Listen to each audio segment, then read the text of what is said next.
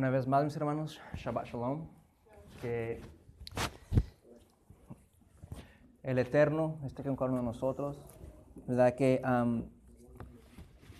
en esta mañana nos alumbre por medio de Yeshua, por medio de su Torah, ¿verdad? Ya terminamos el libro de Génesis. Ya el libro de Génesis consiste de 12 porciones, de 12 parashots. Y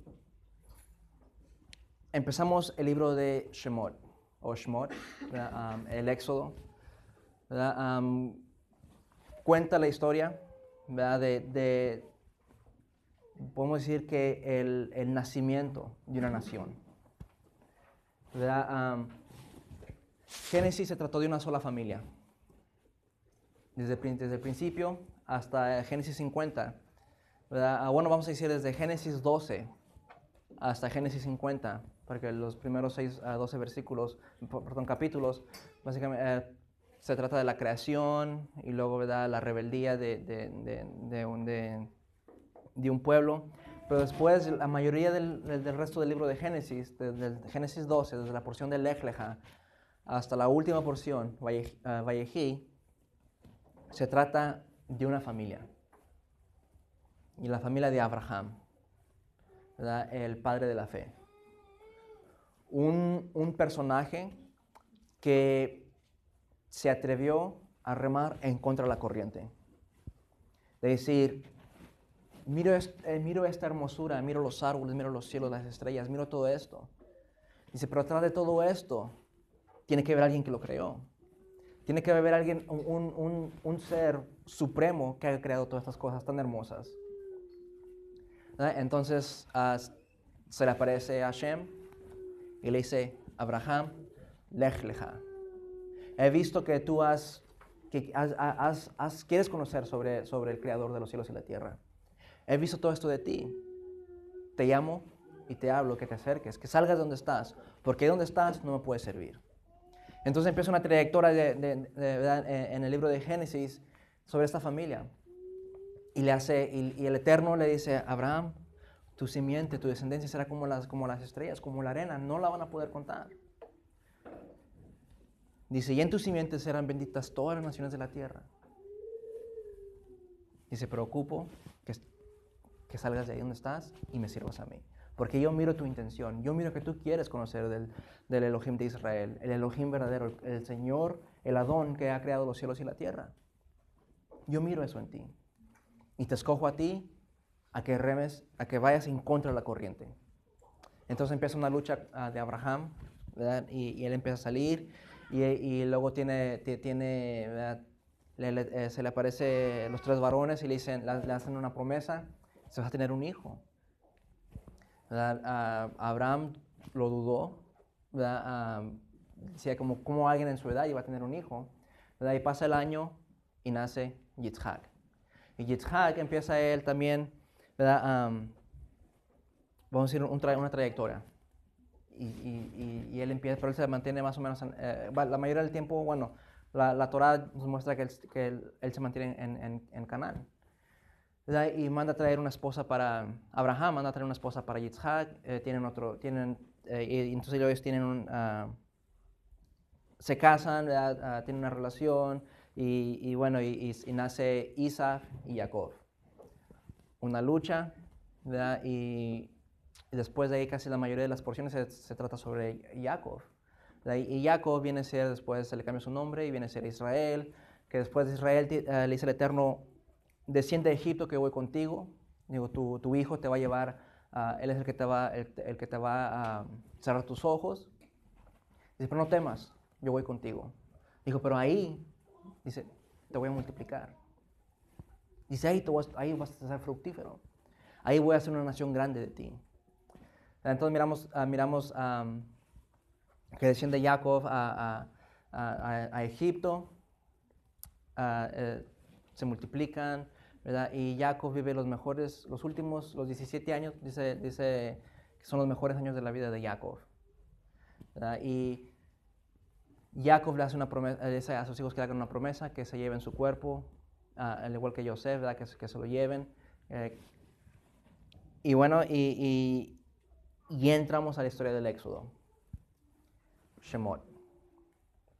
Una historia, ¿verdad?, que podemos calificarla que es la historia más importante de la Torá. ¿Por qué? Porque habla de la redención de un pueblo, ¿verdad? Es la historia más importante para el pueblo judío, porque en Pesach se encargan ellos de contarle esa historia a sus hijos. En la Haggadah, que es el recuento de la historia, ellos se encargan a contar esta historia a sus hijos y para que miren el origen de dónde salieron ellos, la servidumbre que ellos pasaron, ¿verdad? Al igual como esta historia es muy importante para un judío, la misma vez esta historia del Éxodo es igual de importante, ¿verdad?, para un creyente en Yeshua. Porque miramos que por medio de la imagen de Pesach, el Cordero, viene la redención hacia la humanidad. Por medio de Yeshua.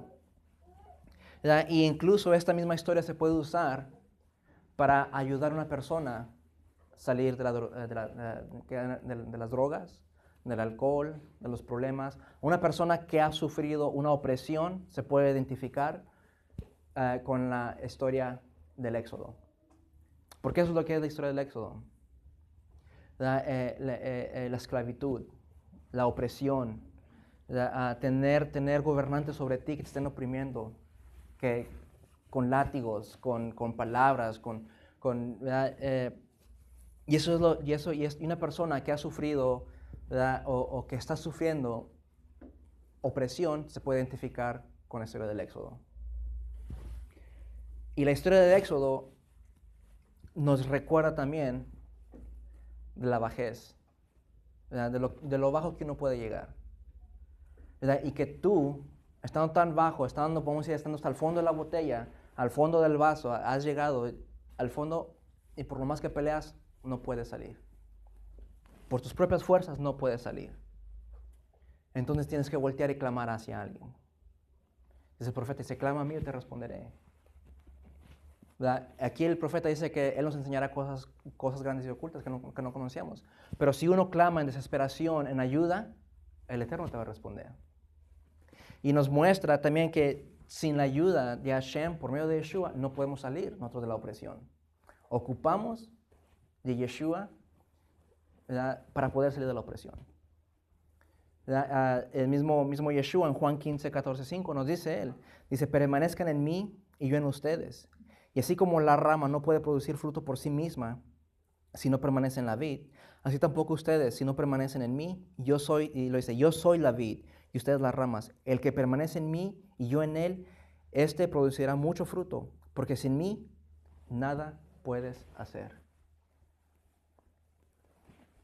La historia del Éxodo es una historia impactante, una historia que incluso hoy en día a nosotros nos habla. Una historia que hoy en día nosotros aún todavía estamos aquí, pero podemos aprender todavía mucho más de esta historia. Porque el pueblo, nuestro hermano Miguel lo tocó anoche, el pueblo empezó a hacer cambios. Y a veces nos podemos hacer la pregunta, ¿por qué sufrimos? ¿En qué estoy fallando? ¿Por qué sufro? ¿Qué es sufrimiento tras sufrimiento? Miramos que en la vida de Jacob fue problema tras problema, tras problema, tras problema. Jacob entendía, él sabía su meta, él sabía que para él había una tierra prometida. Pero hay algo que le faltaba a Jacob. Lo que le faltaba a Jacob era depender de Hashem y no depender en sus propias fuerzas. Porque Jacob la mayoría del tiempo buscaba hacer cosas a su manera. Usurpaba, hacía trampa, hacía cosas que no estaban de acuerdo a la Torá. Después tiene un encuentro con este hombre, un forcejeo, ¿verdad? Y le cambian el nombre. Le dice Jacob, dice, ya no más serás Jacob, sino serás Israel, porque has luchado y has vencido, ¿verdad? Y te has superado. Entonces, cuando empieza un nuevo caminar para Jacob, pero aún así, todavía Jacob tenía problemas. Porque después de eso, Rachel muere, Iosef es secuestrado o es vendido, es mandado a la esclavitud, ¿verdad? Pero aún así, cuando estamos en el eterno, pasamos por pruebas. Pero por pruebas para moldearnos, para hacernos, para inspirarnos y llevarnos a ser el varón perfecto. El Eterno, básicamente, en Jeremías 17, 18, cuando habla del alfarero. Nosotros somos barro en sus manos. Y Él nos puede quebrantar y nos puede deshacer y volvernos a formar hasta que lleguemos al punto que Él nos quiere llevar. Y así pasó con Jacob. Hasta que llegó a ese punto donde el Eterno lo quería llevar, entonces fue cuando Jacob realmente empezó a vivir. Se reúne con Iosef, sus hijos están en paz, tienen riquezas, están en lo mejor de la tierra. Y Jacob vive los mejores 17 años de su vida. La historia del Éxodo, una vez más, nos ayuda a nosotros hoy en día. Hoy en día nosotros seguimos en esclavitud. Hoy en día seguimos en esclavitud. Y mientras que haya vida en nuestra alma, mientras que nuestra alma esté en nosotros, mientras que tengamos vida, vamos a seguir en esclavitud y tenemos que seguir peleando y luchando para poder salir. Tenemos que empezar nuestro éxodo personal. Tenemos que salir nosotros, tenemos que buscar nuestra lucha, ¿verdad? Pero no podemos hacerlo solos. Y Yeshua dijo, sin mí nada puedes hacer. Sin mí nada puedes. ¿Verdad? Usted arranque una rama, ¿verdad? Del tronco y la rama se seca, se muere. La tienes que volver a injertar. Y Yeshua dice lo mismo, dice, ustedes sin mí nada pueden hacer. ¿Quieres salir de ahí? Sí, solo no puedes. Por tus propias fuerzas no puedes. Entre tú más pelees, más te hundes. Porque tú estás usando tus propias fuerzas, estás dependiendo en ti mismo para querer salir. Pero tú solo no puedes, dice. Y esta es la historia del Éxodo, es lo que nos muestra. ¿Verdad? Es lo que nos muestra, que una nación tuvo que clamar. Al final tuvo que clamar. Entonces dice la porción, dice Moisés, regresa. Dice, porque el pueblo ha clamado y he escuchado su voz. Los he escuchado. Y se ha llegado el momento de la redención de ellos. Antes de, vamos a mirar vamos a hacer un resumen de lo que es la historia del Éxodo. Los que es de Éxodo 1.1 a Éxodo 6.1. Y vamos a hacerlo con la misma escritura cuando Esteban recuenta la historia. Y dice en Hechos 7, 17 al 36, dice así. Dice, pero a medida que se acercaba el tiempo de la promesa de Elohim, que Elohim había confirmado a Abraham, el pueblo crecía y se multiplicaba en Egipto, hasta que surgió otro rey en Egipto que no sabía nada de Iosef.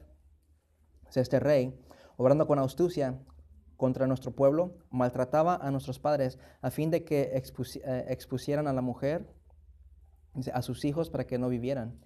Fue por ese tiempo que Moisés nació. Era hermoso a la vista de Elohim y fue criado por 3 meses en la casa de su padre. Después de ser abandonado para morir, la hija de Faraón se lo llevó y lo creó como su propio hijo. Moisés fue instruido en toda la sabiduría de los egipcios, dice, y era un hombre poderoso en palabras y en hechos. Pero cuando iba a cumplir la edad de 40 años, sintió en su corazón el deseo de visitar a sus hermanos los israelitas. Al ver que uno de ellos era tratado injustamente, lo defendió y vengó al oprimido matando al egipcio.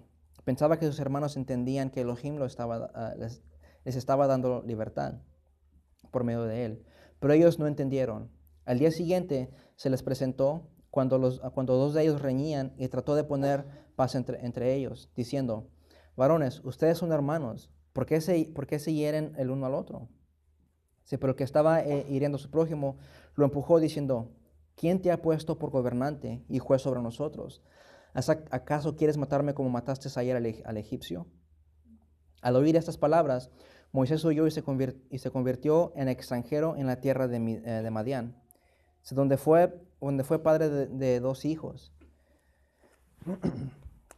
Pasados 40 años, se le apareció un ángel en el desierto del monte Sinaí, en la llama de una zarza que ardía. Y al ver esto, Moisés se maravillaba de la visión, y al acercarse para ver mejor, vino a él la voz del Señor: Yo soy el Elohim de tus padres, el Elohim de Abraham, de Yitzhak y de Jacob. Moisés temblando, no se atrevía a mirar. Pero el Adón le dijo: Quítate las sandalias de los pies, porque el lugar donde estás es tierra santa. Ciertamente he visto la opresión de mi pueblo en Egipto, y he oído sus gemidos, y he descendido para librarlos. Ven ahora y te enviaré a Egipto. Entonces Moisés, a quien ellos rechazaron, diciendo: ¿Quién te ha puesto por gobernante y juez? Es el mismo que Elohim envió para ser gobernante y libertador, con la ayuda del ángel que se le apareció en la zarza. Este hombre lo sacó haciendo prodigios y señales en la tierra de Egipto, y el Mar Rojo y en el desierto, y en el Mar Rojo y en el desierto por 40 años. Hasta ahí. Ya Esteban se encarga de hacer el resumen de la historia. Lo que es básicamente Éxodo 1 a Éxodo 6:1. Y miramos la similitud que hay aquí en Yeshua. Va a sus hermanos. ¿Quién te puso a ti? ¿Con qué autoridad enseñas tú? ¿Quién eres tú para venir a mostrarnos a nosotros? Lo rechazan, lo vietan fuera. Lo entregan a los romanos lo crucifican. Pero después dice que el Eterno, una vez más, lo mandará a aquel que han rechazado. Aquel que le han preguntado: ¿quién te ha puesto a ti como gobernante y como juez? Dice: Él es el que va a regresar y los va a libertar. Miramos ahí la similitud desde un principio, con Yeshua. Hoy en día muchos dicen: no, es que los judíos fueron los que fueron los que lo mataron. Si nos podemos mirar muy bien la historia, ¿quiénes fueron los que mataron a Yeshua? Aparte, de que los judíos lo entregaron. Sabemos que fueron los romanos. Pero ahora hay un pasaje que dice: a los suyos vino y los suyos no lo recibieron. Ahora, ¿a quién no le convenía que Yeshua reinara? ¿A quién no le convenía que Yeshua fuera el que iba a establecer una vez más la paz? A los de oficio. A aquellos que estaban involucrados, ¿verdad? con los romanos, aquellos que se manejaban por dinero, que básicamente querían estar bien, con el pueblo romano que estaba entre ellos. ¿Verdad? Hay que buscar bien la historia. Hay muchas veces que se nos acercan y dicen: oye, pero si ellos lo negaron, ellos lo mataron, ¿por qué quieres saber de ellos? No fueron ellos. Al pueblo judío le convenía a Yeshua. A los que no les convenían eran a los fariseos, a los sacerdotes, al sumo sacerdote, a todos aquellos que estaban ya involucrados era una política, ya era un gobierno, ¿cómo se dice? Sí, corrupto, gracias, hermana. Y era un gobierno corrupto en aquel entonces. A ellos no les convenía que Yeshua llegara y estableciera una vez más la paz, estableciera una vez más todo lo que el Eterno había establecido desde un principio. ¿Verdad? Entonces, Moisés es una similitud a Yeshua, al igual que fue Iosef. ¿Verdad?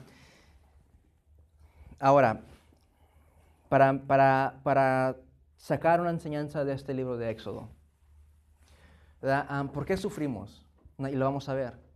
Ya nuestro hermano Miguel anoche habló sobre eso también, ¿verdad? Y es bueno cuando la persona que le toca predicar, ¿verdad?, un día antes toca partes del tema, porque a uno mismo le ayuda después al siguiente día a poder expandir más el pensamiento de nosotros, ¿verdad?, por medio de la palabra del Eterno. Cuando Israel llegó a Egipto, ¿verdad?, ellos fueron tratados como realeza. Iosef les da lo mejor de la tierra, los manda a Goshen, ¿verdad? Y básicamente Iosef provee para ellos todo lo que ellos ocupaban, se los daba. E incluso Faraón le dice, dale lo mejor, dale lo mejor, básicamente lo que ellos pidan, tú dáselos. Es tu familia, tú eres mi mano derecha, tienen que estar bien. ¿Verdad? Dale todo lo que ellos quieran. ¿Verdad? Fueron tratados como reyes, la nación de Israel al llegar a Egipto. ¿Verdad? Pero después los egipcios se vuelven en contra de ellos. ¿Qué fue lo que cambió? Esa era la pregunta. ¿Qué fue lo que cambió para que el pueblo de Egipto, ¿verdad?, se volviera en contra de ellos? Las escrituras no nos cuentan mucho, simplemente nos dice en Éxodo 1, 8, 10, dice que se levantó un nuevo rey en Egipto. Dice que no conocía a Iosef. La tradición dice que sí lo conocía, pero él no quería reconocer que ellos le debían algo a Iosef. ¿Verdad? Porque supuestamente, y eso es tradición, ¿verdad? Esto es, bueno, no tradición, sino la historia que dicen otros libros. Decían, oye, ¿cómo quieres que no reconozca a Iosef si él fue el que nos ayudó de la hambruna? Por causa de él es que estamos bien nosotros. Si, ¿cómo quieres que no lo conozca? Que no nos acordemos por lo menos de él. Exactamente, dice, nos ayudó, dice, estamos bien. Pero cuando se quiere levantar este rey, es lo que dice la historia, entonces, ¿sabes qué? Tú no puedes ser rey. Y según lo mandaron al calabozo, y entonces hasta que él dice, ok, está bien, dice, voy a hacer lo que ustedes me dicen. Se levanta este rey, y entonces lo conoce, pero él se rehúsa a reconocer que tiene una deuda con Iosef. Y bueno, eso es lo que dice la tradición. Pero la escritura dice así: se levantó un nuevo rey en Egipto que no conocía a Iosef. Y él dijo a su pueblo: he aquí que el pueblo, los hijos de Israel, son más numerosos y más fuertes que nosotros. Vamos, seamos más astutos que ellos, para que no se multipliquen, y sea que en caso de guerra se una también a nuestros enemigos y luche contra nosotros y suba de la tierra. Dice, oye, ya son muchos los israelitas. Y dice, son muchísimos. No pueden ser más que ellos, no pueden ser más que los egipcios, porque la tierra de Egipto, bajo el mandato de Iosef, se hizo todavía mucho más grande. ¿Verdad? Porque los mismos egipcios vendieron sus terrenos, ¿verdad? Y los egipcios todavía eran una multitud mucho más grande. Entonces, estás en la tierra, como ahorita hoy en día, hay 8 o 11 millones de indocumentados aquí en Estados Unidos. ¿Verdad? Pero ¿cuántos hay de los que son de aquí? Hay mucho más de 11 millones. ¿Verdad? Cuando uno se multiplique, ¿verdad?, ellos también se multiplican. Y así la cifra va como quiera, va aumentando, hasta que llegue el momento que, pues, vamos a decir que los egipcios o los americanos o la nación que se encuentren se dejan de multiplicar, entonces el otro se sigue multiplicando, pero no, la tradición dice que seguían multiplicándose, pero que todavía los egipcios eran mucho más, ¿verdad?, que los israelitas. Ahora, ¿cuándo es que una persona pierde la esperanza? Cuando le quitan la esperanza, cuando son oprimidos, ¿verdad? Faraón buscaba de sus consejeros, ¿right? Y esto una vez más son historias, pero esto nomás nos ayuda para expandir más la visión sobre la historia. El Midrash dice que Faraón tenía tres consejeros. Job, no sé si ustedes han escuchado, pero dicen que Job es uno de los libros más viejos. Pero es Job, Yitro, el que viene a ser el suegro de Moisés, y Bilam. Y dice que Faraón le preguntó a Job, Job, ¿qué puedo hacer para deshacerme del pueblo? ¿Qué puedo hacer? Que Job dijo, ¿sabes qué? Yo mejor no comento nada, no quiero hablar nada, no quiero decir nada. Le preguntó a Yitro, y Yitro le dice, ¿sabes qué? Con ellos ni te metas, ellos son el pueblo de Elohim. Dice, mejor déjalos. Dice, y va a llegar la promesa y se van a tener que ir. Y entonces le pregunta a Bilam, y Bilam le dice, ¿te quieres hacer de ellos? Dice, sí. Dice, quítales la esperanza. Dice, porque una persona sin esperanza, dice, ya no sabe qué hacer, ya no sabe para dónde voltear. Dice, lo que quieren hacer es mejor acurrucarse y cerrar los ojos y no saber nada más. Dice, quítales la esperanza. Oprímelos. le falla, ¿verdad? Le falla a Bilam, ¿verdad? Su comentario, su consejo. Dice la historia que incluso el pueblo de Israel se multiplica más. Cuando son oprimidos, se multiplican más. ¿Verdad? Pero ahora la pregunta sería, ¿qué fue lo que cambió? ¿Verdad? Dijimos, ¿qué hizo Israel para que Faraón se volteara en contra de ellos? Dice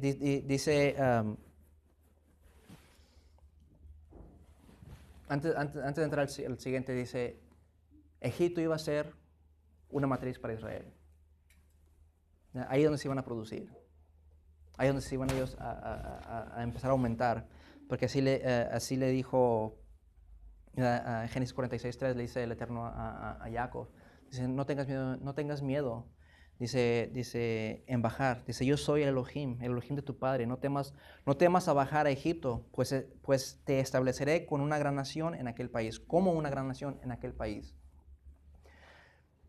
Ahora, ¿qué pista nos deja la Torá? Se han aumentado en gran manera. Se han aumentado en gran manera. ¿Qué pista nos deja la Torá para saber qué hizo Israel para que Faraón se volteara en contra de ellos? El verso 7 de Éxodo dice, capítulo 1, el verso 7 dice pero los israelitas tuvieron muchos hijos. Dice, y aumentaron mucho y se multiplicaron y llegaron a ser poderosos, numerosos, ¿verdad? En gran manera. Lo dice, y el país estaba lleno de ellos. El país estaba lleno de ellos. Cuando un país está lleno, ¿realmente quiere decir que está lleno? O podemos decir, por ejemplo, vamos a gasolineras, miramos un musulmán o un árabe. Y yo lo he dicho, están por todos lados. Pero no realmente es que ellos volteó a la derecha, a la izquierda, miran frente a atrás, están ahí. Sino que están por todos lados en el sentido de que se han metido en nuestros oficios. Y una vez más, para ayudarnos a entender, el Midrash dice que llenaron los teatros y los circos en aquel entonces, los hijos de Israel. Y ellos los que estuvimos aquí anoche, nuestro hermano Miguel habló sobre la similitud. Ellos empezaron a asimilar con el pueblo de Israel, con el pueblo de Egipto. Se metieron en los teatros, de acuerdo al Midrash, a la historia, se metieron en los teatros, a los circos. Dicho de otra manera, empezaron a hacer películas en Hollywood. Se empezaron a mezclar, hay que ser como ellos. Empezaron a buscar las tradiciones de ellos. Empezaron a querer ser egipcios, básicamente. Y otra cosa que nos ayuda a que miramos que ya estaban entremezclados, no que vivían juntos, sino que ya mi vecino era un israelita y luego mi otro vecino era un musulmán y mi vecino era otra nación. El capítulo 12 de Éxodo dice, el Eterno le manda a Moisés, dice, marquen las puertas. Dice, para que el Espíritu sepa por cuál puerta no debe entrar y a cuál sí debe entrar. ¿Verdad? Estaban mezclados ya en Egipto. Ya se habían asimilado. Ahora, el Midrash sigue diciendo que ellos dejaron de circuncidar a sus hijos después de la muerte de Iosef. Y después de que murieron sus hermanos y toda aquella generación.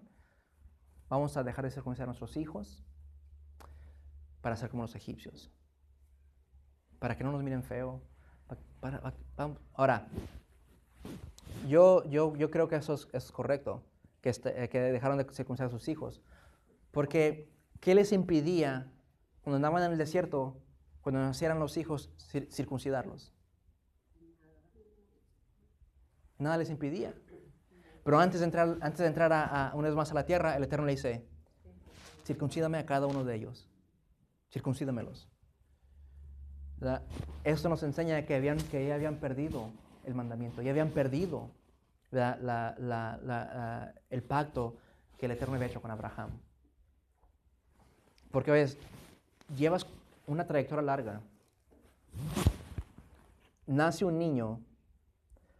Yo honestamente No creo que a los 8 días de volada se hubieran parado otra vez y la mujer recién parida y vámonos. No, han de haber tenido más tiempo para que la mujer se recuperara de un parto. Estando ahí ubicados, ¿sabes qué? Ya es el 8º día, hay que circuncidar al varón. Ahora, Moisés fue criado también en la casa de su padre. A los 3 meses, ¿verdad? Lo echan al agua, la hija del faraón la toma, se la manda otra vez para atrás a su mamá y a su papá, lo cría ahí, está en la casa de su mamá y su papá y lo están criando. Ahora, no recuerdo, pero no sé si diga a una edad cuando ya Moisés es entregado para atrás a Faraón o la hija de Faraón para que sea creado. No sé, no recuerdo, ¿verdad? Pero estás en la casa de tu padre, estás en la casa de tu madre. Tu padre te va a enseñar las leyes una vez más. Es mi hijo, le voy a enseñar. Yo sé que va a crecer con los egipcios, pero yo todavía le voy a enseñar. Le voy a enseñar. Le ha de haber enseñado y sabes que al 8º día el varón se circuncida.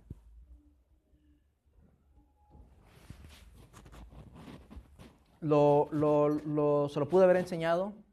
Sí. ¿O no se lo enseñó? Pero lo que sí nos deja claro es que habían perdido algo ellos. Habían perdido algo. Ahora, nace el hijo de Moisés, Gersón. Y está en la presencia del Eterno. ¿Y qué tuvo que hacer Séfora? Es Séfora, ¿verdad?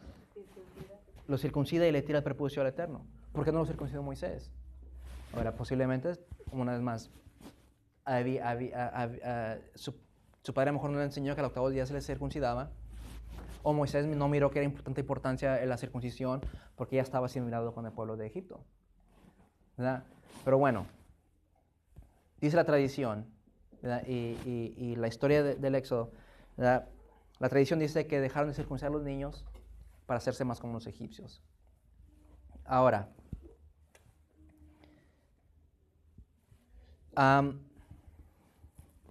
el Eterno tiene Él tiene unos mandamientos que nos tienen que hacer reflejar a nosotros hoy en día, ¿verdad? Y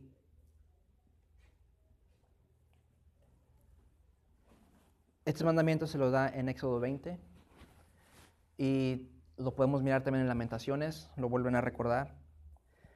Pero Éxodo 20 dice que Él visitará la maldad. ¿Verdad? Él visitará hasta la 3ª y 4ª generación, ¿verdad? Yo puedo hacer un pecado, pero el pecado posiblemente no me alcance a mí, pero va a alcanzar ya sea a Unice o a Abraham o a mis hijos. Y si no a ellos, va a alcanzar a mis nietos o a mis bisnietos. Hasta que alguien rompa con esa cadena, ¿verdad?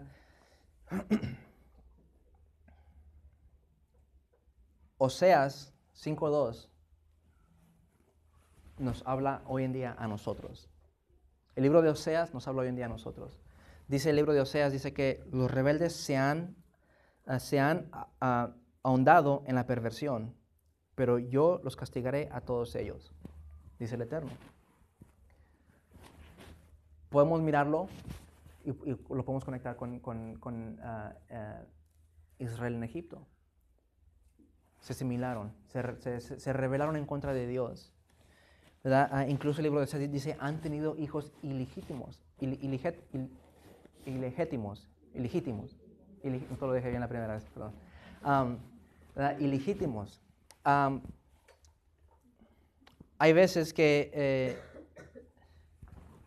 la promesa del Eterno, la circuncisión es un pacto, ¿verdad? Y es una señal que te muestra que eres un hijo del Eterno, ¿verdad? En la carne. Incluso aparte del Shabbat, aparte, ¿verdad?, de los mandamientos, aparte la circuncisión es una señal en la carne que te muestra que eres un hijo del Eterno. Cuando, hablando en la historia pasada, cuando un varón no estaba circuncidado, ellos no iban a saber que era un hijo de Israel. Ellos no iban a saber ellos ¿sabes qué? Es un cananita, es un ismaelita, es algo pero no es del pueblo de Israel, ¿verdad? Hoy en día, hay veces que nosotros nos estamos asimilando y estamos teniendo hijos ilegítimos.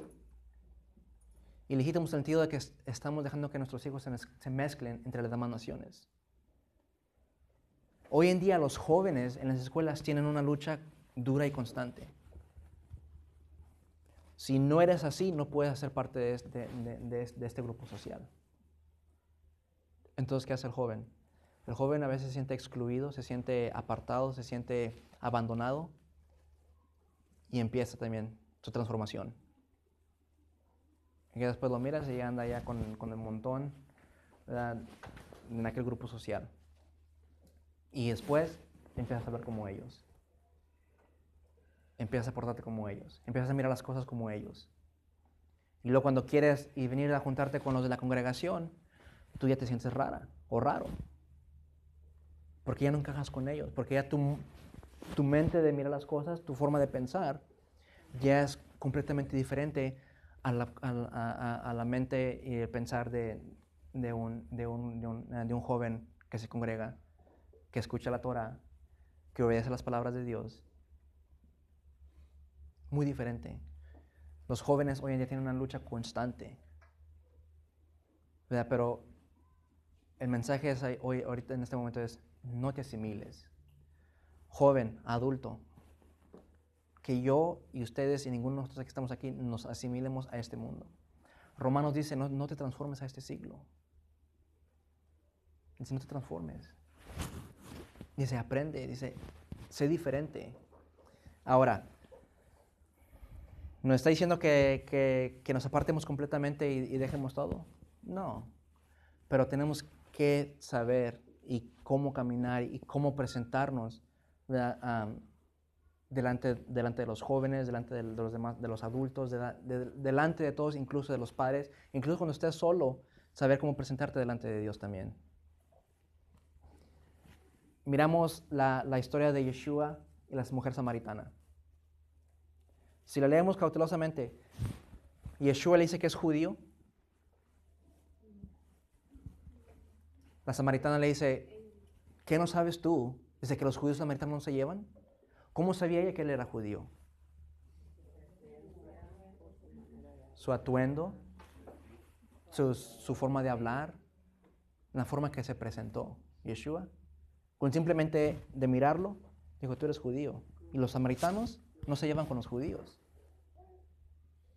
Dijo, incluso Yeshua dijo: por sus frutos los vas a conocer. Jóvenes, en la forma que te presentes ante la comunidad, enfrente de la escuela, enfrente de cualquier persona, en la forma que tú te presentes, es la forma que ellos van a decir: tú eres judío o tú eres musulmán, te van a clasificar un grupo social. Te van a clasificar. Hay un refrán que dice: dime quiénes son tus amigos, te diré quién eres. Uno escoge quiénes son sus amigos. Pero queremos asimilarnos, no queremos ser excluidos, no queremos ser el patito feo. Y empezamos a hacer cambios, a asimilarnos. Poco a poquito. Es lo que le pasó a Israel. Israel empezó a hacer esos cambios. Israel, ¿verdad? Ya habían perdido quien les enseñara a mantenerse apartados. Porque dice Éxodo 1:6, dice que Iosef y sus hermanos y toda aquella generación murió.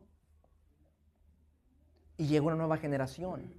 Ahora, ¿qué es la palabra en hebreo para generación? La vimos en la porción de Génesis, en una porción de Génesis, no es toldot, generación, toldot, crónicas, descendencia. Aquí, si usted mira este pasaje, versículo 1:6, ¿sí es 1:6? Sí, 1:6, la palabra generación en el hebreo no es toldot ahí, es dor, que dice causar una revolución. Como ellos empezaron a hacer, la última generación empezó a hacer como que Oyes, cuando una revolución se hace, es una guerra, ya sea para bien o para mal, depende cómo la vas a hacer. Vas a pelear, ¿verdad? En contra del bien o en contra del mal.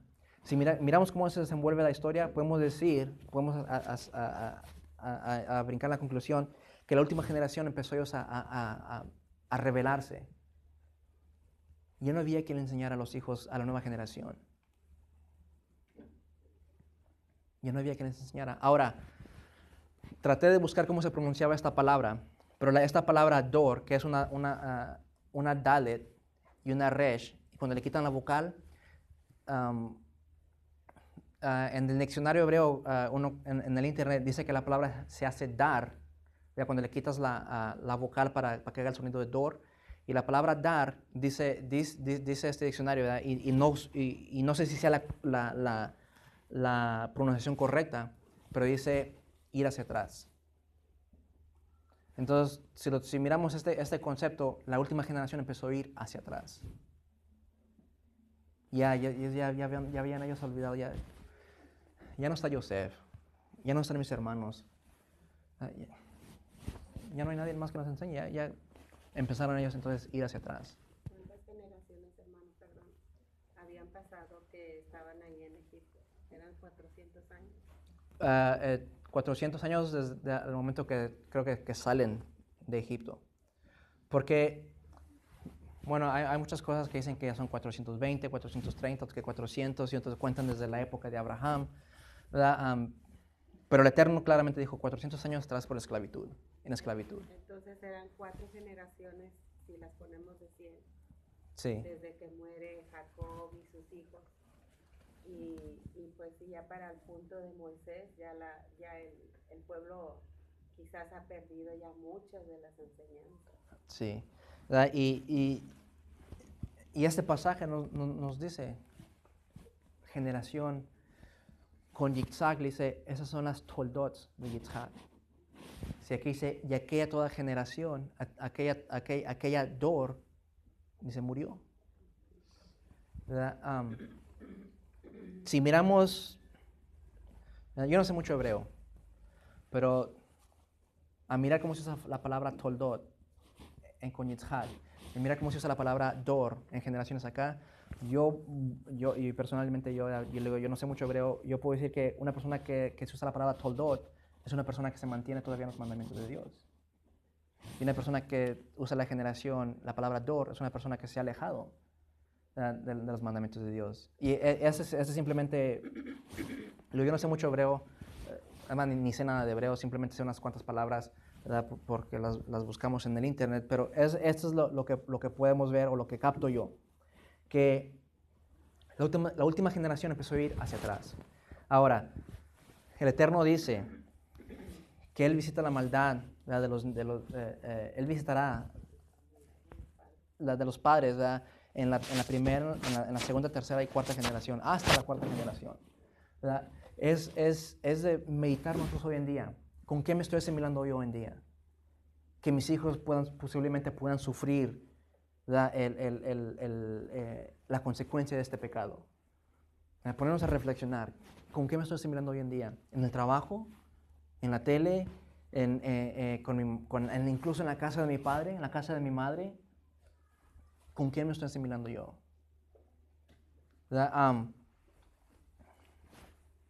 Cuando uno sale, ahora sí vamos a decir, de la casa de tu padre, la casa de tu madre, cuando sales de ahí y haces un cambio en tu vida y regresas, tú ya no encajas con ellos. Cuando haces el cambio conforme a la Escritura, tú ya no encajas con ellos. Y los digo por experiencia, tú ya no encajas con ellos. Tú después te das cuenta que hicieron una reunión allá y después, mi hijo no teníamos en la reunión. Pues no me avisaron, no me invitaron. ¿Cómo voy a saber yo que iba a haber una reunión allá? Porque ya te hacen así el patito feo. Este es el rarito, y te empiezan a hacer menos y menos y menos y posiblemente te se olvidan de ti. Pero el Eterno dice, aunque tu padre y tu madre se olviden de ti, dice, yo te recogeré. Dice, aunque ellos te hayan dejado, dice, yo te voy a recoger. Ellos, hubiera estado bien que alguien estuviera ahí ¿verdad? Y que el Salmos que habló David en aquel entonces estuviera ya presente en la época de la esclavitud. Y le dijeran, hey, no se preocupen. Aunque mi padre, aunque tu padre, aunque Jacob, aunque Rachel, Sara, todos ellos nos hayan dejado, el Eterno nos va a recoger. Las riquezas del egipcio, las riquezas de Egipto, todo aquello habían cegado al pueblo de Israel. Tenían todo, básicamente lo que se puede decir, todo. Lo que abarca toda la palabra, lo que abarca en la palabra, todo. ¿Se habían olvidado una promesa que el Eterno les había hecho? Cuando uno está bien, le va bien, tienes dinero, tienes trabajo, tienes salud, te llega dinero hasta encuentras dinero hasta abajo de una piedra y, me encontré $100. Hasta una vez está muy bien ubicado que se olvida de las promesas. Se olvida de las promesas. ¿Cuántas veces damos gracias a Dios porque nos encontramos algo? Porque estamos bien ubicados. A ver, gracias, Padre, porque me das más trabajo. Gracias, Padre, porque me mantienes bien establecido. Estoy cómodo, gracias, Padre. No, a veces, no sé, es lo último, ¿verdad? Que está en nuestra mente. El pueblo de Israel había entrado en una esclavitud espiritual mucho antes de entrar en una esclavitud física. Tenían todo. El Eterno, o Yeshua, nos dice, no puedes servir a dos señores. ¿Sirves las riquezas o sirves al Padre Celestial? Las riquezas del mundo. No puedes servir a dos. El dinero o yo. Pero tienes que decidirte, porque si quieres servir a dos, quedas mal con uno. Israel, podemos decir que quiso servir a dos en Egipto. Podemos decir eso. Y quedaron mal con uno. Ya, porque el Eterno cumplió su promesa, los multiplicó, los hizo fructíferos, los aumentó. Pero se empezaron a olvidar, empezaron a hacer cambios, ya no te circuncides, ya no voy a guardar Shabbat, ya no voy a hacer nada de lo que el Eterno me ha dado para mí. Vamos a asimilarnos con los egipcios, vamos a hacer lo que ellos hacen, vamos al teatro, vamos al cine, vamos a mirar la novela, vámonos a no sé qué otras cosas más. Pero cuando te quieres asimilar, el Eterno, Hashem, no se olvida de ti. Jeremías 20 dice, y no sucederá lo que están pensando cuando dicen, seremos como las naciones, como las tribus de otras tierras, que sirven a la madera y a la piedra. Vivo yo, declara Adonai, Elohim, que nos mandó, que con mano fuerte, con brazo extendido y con furor derramado, yo seré rey sobre ustedes. Se los sacaré de entre los pueblos y los reuniré de las tierras de donde estén desparcidos, con mano fuerte, con brazo extendido y con furor derramado. Se los haré pasar bajo la vara y los haré entrar en el vínculo del pacto. Dice, cuando tú digas, seré como las naciones, dice, aún yo, con mano fuerte, estaré sobre encima de ti. Seré tu rey. Cuando tú te quieras asimilar, te quieras olvidar, yo aún más fuerte. Y voy a estar sobre encima de ti. Y seré todavía tu rey. Dice, yo no me olvido de ti, dice el Eterno. ¿Por qué sufres? Porque te quieres asimilar. Y el Eterno dice, tú no te puedes asimilar. Yo te he escogido a ti de entre las naciones. Yo te he llamado a ti a ser profeta para las naciones. Tú no te puedes asimilar. Tú eres parte de mi tesoro especial. Tú eres parte de este retoño que tengo yo aquí. Del rebaño que está entre las naciones, tú eres parte. Y tú no te puedes asimilar y hacer como ellos. No debes de asimilarte. Busca, pelea, sal. Pero recuerda que solo no lo puedes hacer. Cuando sientes que todo te oprime, que todo te empuja, que todo está en contra de ti, voltea y clama a Hashem, así como el pueblo de Israel lo hizo. Dice, he escuchado el gemir de mis hijos. Dice, ha llegado el momento de que regreses por ellos. Ha llegado el momento de su redención.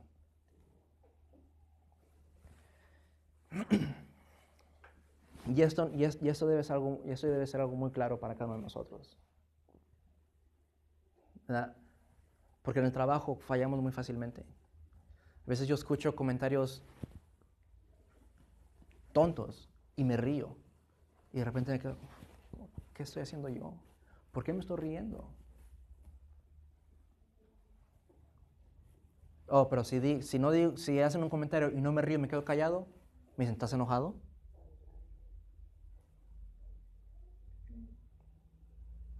Pero el proverbio dice, ¿verdad?, que un hombre sabio es mejor quedarse callado. Porque cuando uno calla, con eso dices todo. En el trabajo es muy fácil asimilarnos. En la escuela es muy fácil asimilarnos. Todo te causa chiste, todo está bien. Pero el Eterno te dice, no te asimiles. No seas como las demás naciones. Dice, porque yo estaré sobre ti como rey. Y luego todavía nos habla hoy en día y nos recuerda, dice, yo soy Hashem. Soy Elohim, que te saqué de la tierra de Egipto, de la servidumbre, de la esclavitud, con mano fuerte. Dice, no se te olvide eso. No se te olvide. Dice que yo soy el que te sacó.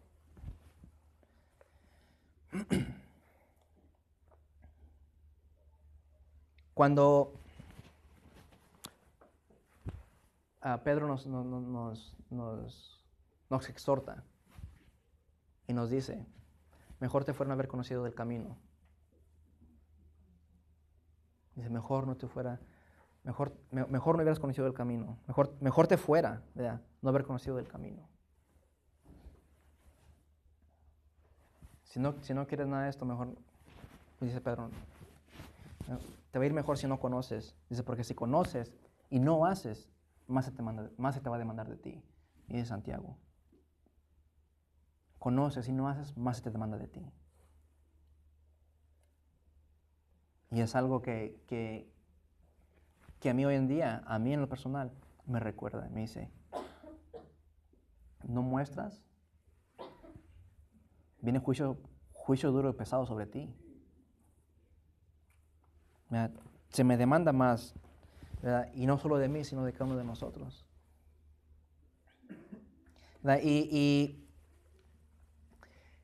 Y dice Jeremías 17, creo que es 16, dice, por tanto vienen días, dice Adonai. Dice, cuando ya no se dirá, vive Adonai que sacó a los israelitas de la tierra de Egipto, sino, vive Adonai que hizo subir a los israelitas de la tierra del norte y de todos los países donde los había desterrado, porque yo los haré volver a su tierra, la cual di a sus padres. Ya no más se dirá, vive Adonai porque me sacó de Egipto, sino vive Adonai porque me sacó de entre las naciones. Y me reúne una vez más en la tierra que le heredó a mis padres, Abraham, Yitzhak y Jacob. ¿Quieres ser parte de esta redención del mundo? No te asimiles. Porque el que se asimila, Hashem tiene algo reservado para cada persona. Y volteemos y pidamos ayuda de Hashem. Que el Eterno se acuerde de esta promesa, así como se acordó del pueblo de Israel. Pero ¿cuándo fue que se acordó el pueblo de Israel? Cuando el pueblo de Israel en Egipto se convirtió, hizo teshuva. Y entonces empezó a clamar de corazón. Empezó a buscar, empezó a gemir. Cuando uno gime, al menos yo lo tengo entendido así, cuando uno gime, uno está clamando hasta llorando. Lo miramos incluso creo que es en la misma porción de Toldot. Dice la tradición que Yitzhak por 20 años gemía orando para que Rivka tuviera un hijo, saliera embarazada. 20 años él estaba gimiendo por Rebeca. 20 años. No sé si usted lo han experimentado, y estoy seguro que sí. Cuando uno ora y el sentimiento no va a acompañar con la oración, no se cumplen. El corazón no va a acompañar con la oración, no se cumple. Yo hablo por experiencia, ¿verdad? En un caso mío, una tía me dice, mi hijo, dice, ora por tu tío, que sabes que lo van a traer ahora y va a estar entre nosotros. Y sí, tía, está bien, tía, sí, yo oro por él. Y Padre, ten misericordia de él. Y Padre, por favor, ayuda a los que estén aquí entre nosotros. Y ya. 2, 3 minutos y ya se acaba la oración. Y mi hijo, otra vez, que tu tío esta vez no se vino, que... Ok, tía, está bien. Y Padre, gracias. Y Padre, ayúdalo. Y ya. Hasta que un día en la noche me habla mi tía una vez más y me dice, mi hijo, dice, haz oración por tu tío. Y dice, creo que ahora sí, esta vez es por seguro que sí se viene. Y creo que no recuerdo bien, pero creo que yo estaba acostado. Y me levanté. Y empiezo una oración. Pero en las primeras 2, 3 palabras que empiezo mi oración, me empiezan a derramar lágrimas. Y le pido, eterno Padre, ten misericordia de ellos. Posiblemente ellos piden por pedir. Dice, pues yo te pido que tú tengas misericordia de ellos. Que esta sea una señal que tú les quieras hablar a ellos. Que esto sea, y yo llorando. A las 5 de la mañana me habla mi tía. Me dice, mi hijo, gracias por tus oraciones. Tu tío está conmigo. Cuando Israel gimió al Eterno, gimió de corazón. Buscó. Dice Deuteronomio, dice, a donde yo te haya desterrado, a donde yo te haya mandado. Dice, pero si tú desde ahí me buscas de todo corazón, dice, entonces yo tendré misericordia de ti y te volveré a traer hacia casa. Dice, pero si me buscas de todo corazón. El Shema dice, Shema Israel, Adonai, bueno, dice, amarás a tu Dios con todo tu corazón. Es lo primero que pone, con todo tu corazón. Si nos damos cuenta, el Shema trabaja de adentro hacia afuera. Dice, con todo tu corazón, con toda tu mente, con toda tu alma, con todas tus fuerzas. La fuerza es lo físico, lo último que deja. El Shema empieza desde adentro hacia afuera. Del corazón, tu mente, tu alma y todas tus fuerzas. Cuando uno busca, gime de todo corazón, acompañada de lágrima. O dicho de otra manera, cuando tu oración va acompañada con la afección correcta, con la conciencia correcta, va a entrar hasta la presencia del Eterno y va a ser escuchada. Entonces el Eterno va a decir, ha llegado el momento de sacarlos de las naciones y traerlos a casa, a la tierra que le di a Abraham, Isaac y Jacob. Que hoy en día, ¿por qué sufrimos? Porque nos queremos asimilar. No te asimiles, sé diferente. Eres luz a las naciones. Tú eres luz a las naciones, tú eres la sal de esta tierra. Tú eres la sal de esta tierra. Tú das sabor, tú purificas. Tú eres el que vas a purificar esta tierra. Yo ya no estoy aquí, dice Yeshua, pero las cosas que hice yo quiero que tú las hagas. Las cosas que hice yo quiero que tú las hagas. Tú eres la sal, tú eres el que le da sabor, tú eres el que purificas. Cuando uno agarra un olivo de un árbol, dicen, yo nunca he arrancado un olivo de un árbol y uno se lo quiere comer así, dicen que están horribles. Que lo arranques y te lo quieres comer, que no te lo puedes pasar, que están amargos, están horribles, están... Bueno, que para podértelo comer lo tienes que echar en sal con agua. En sal con agua y se limpia, entonces ya lo puedes sacar y te lo puedes comer. La Torá nos enseña y dice, tú eres un olivo, tú eres el olivo silvestre, tú eres el olivo. Y Yeshua nos dice, tú eres la sal de esta tierra. Y también dice que toda palabra que salga de tu boca que sea sazonada con sal. La sal purifica, la sal limpia. La sal preserva. ¿Verdad? Y es lo que estamos llamados a hacer hoy en este día, en este mundo, en esta tierra. En este exilio que estamos hoy nosotros. Preserva la tierra. Preserva las vidas. Tú eres la sal, tú eres la luz. No te asimiles. Alumbra, sé diferente. No busques ser como los demás. Busca ser parte del pueblo de Israel. Busca ser parte, un discípulo, un talmidim de Yeshua HaMashiach. No te asimiles. Y ese es el mensaje que traemos, que hoy en día, ¿verdad?, nos quiere mostrar el Eterno. ¿Por qué sufrimos? Porque nos queremos asimilar. Queremos ser parte, queremos ser como los demás. Pero Hashem te dice, no seas así. Aún así yo seré tu rey, estaré contigo, ¿verdad?, con mano dura. Y te pasaré por debajo de la vara. Y te haré entrar una vez más en el pacto. Vamos a